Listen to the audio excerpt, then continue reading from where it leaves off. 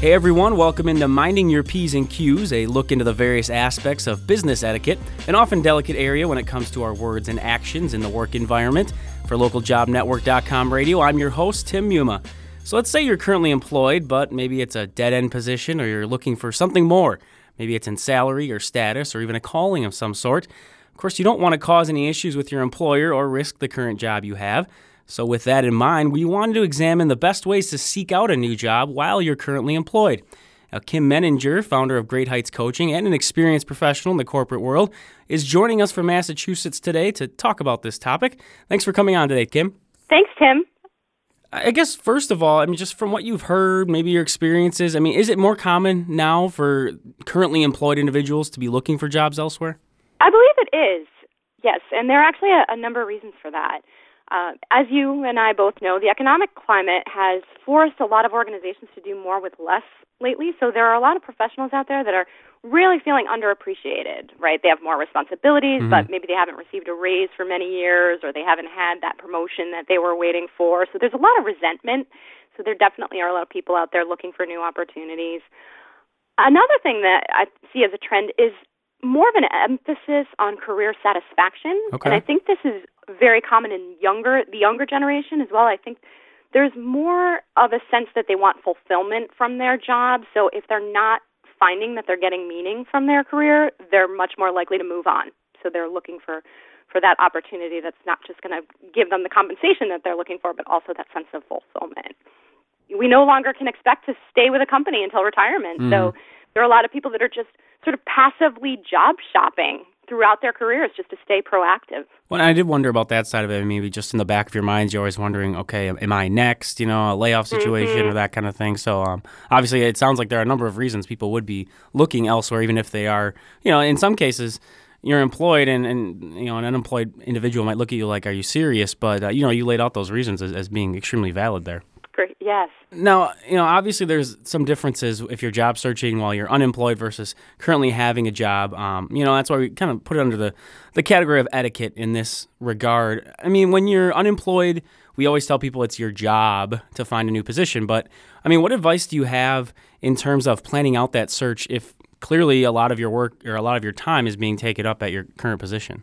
Right, you're right. When you're employed, you obviously don't have the luxury of time, and you also have to be much more discreet about the process. So you really want to make sure that before you even begin your job search, you're absolutely clear about what it is that you want, right? So you want to know exactly what you want to do, and this can be a challenge for many people because there are a lot of people out there that know they're not happy with what they're doing now, but they don't necessarily know what they want to do next. So they really need to do some internal work to figure out, where do I want to be and what aligns with my strengths. And so making sure that you have all of those questions answered before embarking on the job search, and then also knowing what you want and do not want from your next work environment. So things like, even as simple as dress code, the commute, your travel requirements, what you want from your next compensation package, and the cultural fit. Those are all really important elements, and you want to make sure that you have all of that sorted out in your mind so that you can really target the opportunities that are going to best align with your strengths and your interests so that you're not, spending a lot of time really in a trial and error process. And how about in terms of networking? Obviously, you mentioned, there's a certain, you have to have caution there, and it can be kind of tricky. And I'm saying that because a lot of the networking contacts that you have obviously know you're currently employed, and maybe they have some sort of connection to your manager or the employer in general. So in terms of strategizing and networking, what's sort of your input there? Sure, and you're right. Networking can be really tricky, but generally speaking, it is the most effective way to find a new job. Like you said, these are people who know your work. So you do want to be strategic about the contacts that you reach out to. So generally speaking, trying to find people that you can trust. So find people who know you, know your work. Those people are really in the best position to consider you for new unposted opportunities or to advocate for you with other hiring managers. And although it should be obvious, it's always a good idea to emphasize that you want to keep the discussion confidential. This is not something that you have discussed with your current employer, and most people will be respectful of that. But again, you also want to be selective about the people that you're sharing this with. Another resource is a headhunter. So if you're an executive or if you're in a specialized area, headhunters tend to have access to hidden opportunities, and because of the nature of the work they do, they're very sensitive to that need for confidentiality as well. I mean, so do you have any advice, or is there any way to really know if you can trust someone with, sort of this sensitive information? In many cases, it's really a judgment call, and in your career, you have an opportunity to build relationships oftentimes that go beyond just that simple work relationship. So if it's somebody that you see perhaps as a mentor or somebody that you've trusted in the past with sensitive information, those folks are generally, a better contact than somebody that you may only know, casually or less informally. And it's something actually that somebody brought up before the show, just asking in terms of, when you're sending an application of some sort, there's this suggestion of putting in, applying in confidence, just in case there's a connection between the employer you're looking at versus your current employer. I mean, does that apply? Do people normally sort of follow that guideline? Like, I'm not going to let them know, or is the loyalty between those individuals first? I mean, do you have any experience with that at all? That's not something that I've actually seen very often. Okay. I think that there is sort of an understanding among recruiters and anybody that's part of that hiring process that information would be kept confidential. But certainly when it comes to networking, where it's less formal and it's more conversational, that's when I would certainly emphasize that. Okay. Now, along the same lines of networking, obviously the effective use of social media has been bigger now than ever before. So when it comes to ideas like Facebook, LinkedIn, utilizing those tools, how do you do that without putting your current position in jeopardy or really even cause some sort of issue with even coworkers or the employer? Because obviously the connections you have on there, it gives them updates as to what you're doing. So what's sort of the strategy there? Yeah, that's a great question. So social media can be really useful, but it can also be really dangerous. So quite simply, you just never want to publicly state that you're actively seeking for a new opportunity. Okay. Even if you think that your privacy settings are set appropriately, right. You just never know. And you also want to make sure that your friends and family aren't saying anything either. So discretion is really important. Now, LinkedIn is a great tool, and because it is such a big part of the career management process these days, it doesn't really raise a lot of flags if you're out there and actively engaging with the tool. But again, you want to make sure that you're not stating publicly that you're looking for a new opportunity. Right. You do want to make sure that your profile is updated, that you have a professional picture out there, all of the things that will reflect well on you in the process. But again, not making any explicit statements about your search. And use it as a networking tool because it's a great way to make strategic contacts. Sort of in a similar vein, how about online job searches, through employment-type websites? I mean, is there a concern at all with using those in looking for a job? Absolutely. So if you post your resume to the job boards, anybody could see it. So if your own HR department is out there, hiring managers within your organization, if they see your resume out there, it could definitely get you in some trouble potentially. And I know I'm just for the listeners out there, with our at localjobnetwork.com, with our job boards and with our resumes, you can actually have a privacy setting where it only will be displayed if you apply to a position. So something to keep in mind if you are doing it that way. That's right. Absolutely. Now, most of the concern obviously comes with dealing with the current employer and not wanting to cause any issues there, and obviously not wanting to cost yourself your current job before you have a new one. So, I mean, as far as your current job goes, is there anything in your performance that could possibly be an indicator that maybe something's amiss or that you're looking elsewhere? Definitely. So you absolutely want to stay focused on your current job. And that can be tough because a lot of people, like we talked about, are unhappy, or you may get excited about a new opportunity, but your current job is your number one priority. And you don't want to raise suspicion. So if you start to slack off, that could definitely be an indicator that something's going on. And there's no guarantee that you're going to find a new job anytime soon. So you really don't want to put your current job at risk. And also, you want to leave on the best possible terms. Even if you're miserable in your current job, it's never a good idea to burn bridges. You just never know when you might cross paths with former colleagues or you need a reference in the future. It's always best to leave on the most professional terms possible. No, I'm just curious, and I didn't necessarily ask you this ahead of time, but I mean, have you seen anything like this before, or have you noticed, or somebody's brought up like, hey, John Doe, he seems to not really be focused what's going on. I mean, have you experienced that at all, or is this more just sort of a something that could go detected by someone?